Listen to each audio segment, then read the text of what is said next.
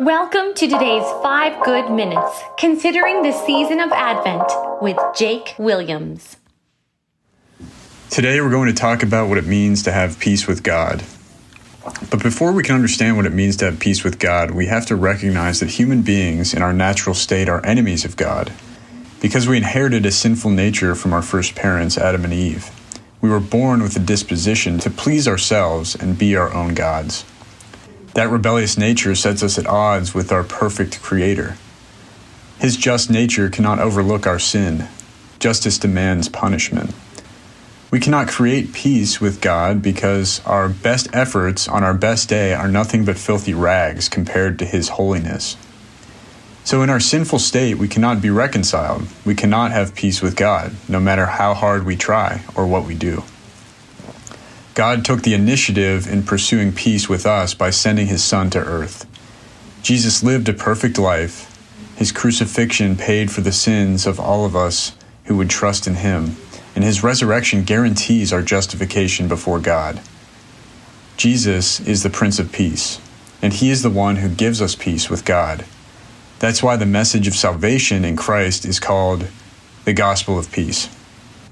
The angel's words to the shepherds on the first Christmas were, "Glory to God in the highest heaven, and peace on earth to those with whom God is pleased."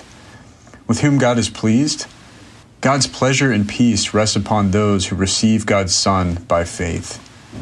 Since we have been justified by faith, we have peace with God through our Lord Jesus Christ, as Romans 5:1 says.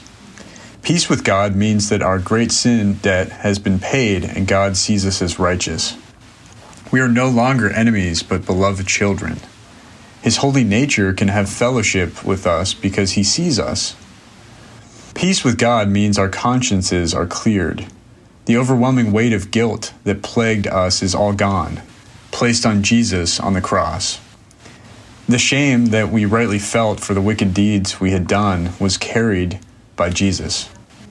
God the Father adopts us as His own children and invites us to come boldly before the throne of grace, to commune with Him and ask for what we need. For the Christian, maintaining a sense of peace with God means we keep our ongoing sins and failures confessed. We don't have to keep confessing in order to establish peace with God. Jesus did that at the cross when we believed. Born-again people live in ongoing attitude of repentance so that no sin will take root to defile them again. Unconfessed sin mars the joyful fellowship between the child of God and his Father. Peace with God also allows the Christian to live without fear of death or eternity. Our hope is secure in the knowledge that Jesus has done all that was necessary to make us right with God. Our last breath on earth will be our first breath in heaven. And the Holy Spirit has been given to us, giving us certainty that the greater event will surely take place. Right now, the Holy Spirit lives within us to guide, convict, comfort, and remind us of Jesus' completed sacrifice on our behalf.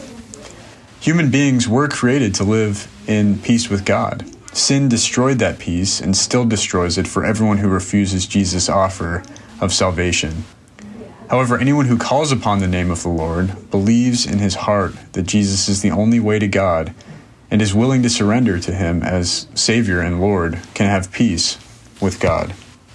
This is the good news of the gospel. Peace came, peace lived, peace died, peace rose again, and peace reigns on your behalf. Peace indwells you by the Spirit. Peace graces you with everything you need. Peace convicts, forgives, and delivers you. Peace will finish His work in you. Peace will welcome you into glory, where peace will live with you in peace and righteousness forever. Peace isn't a faded dream. Peace is real. Peace is a person, and His name is Jesus. Thanks for joining us here today. There's a lot of great content to explore on Orchard Hill Plus and on the Orchard Hill main feed from the weekend. Have a great day.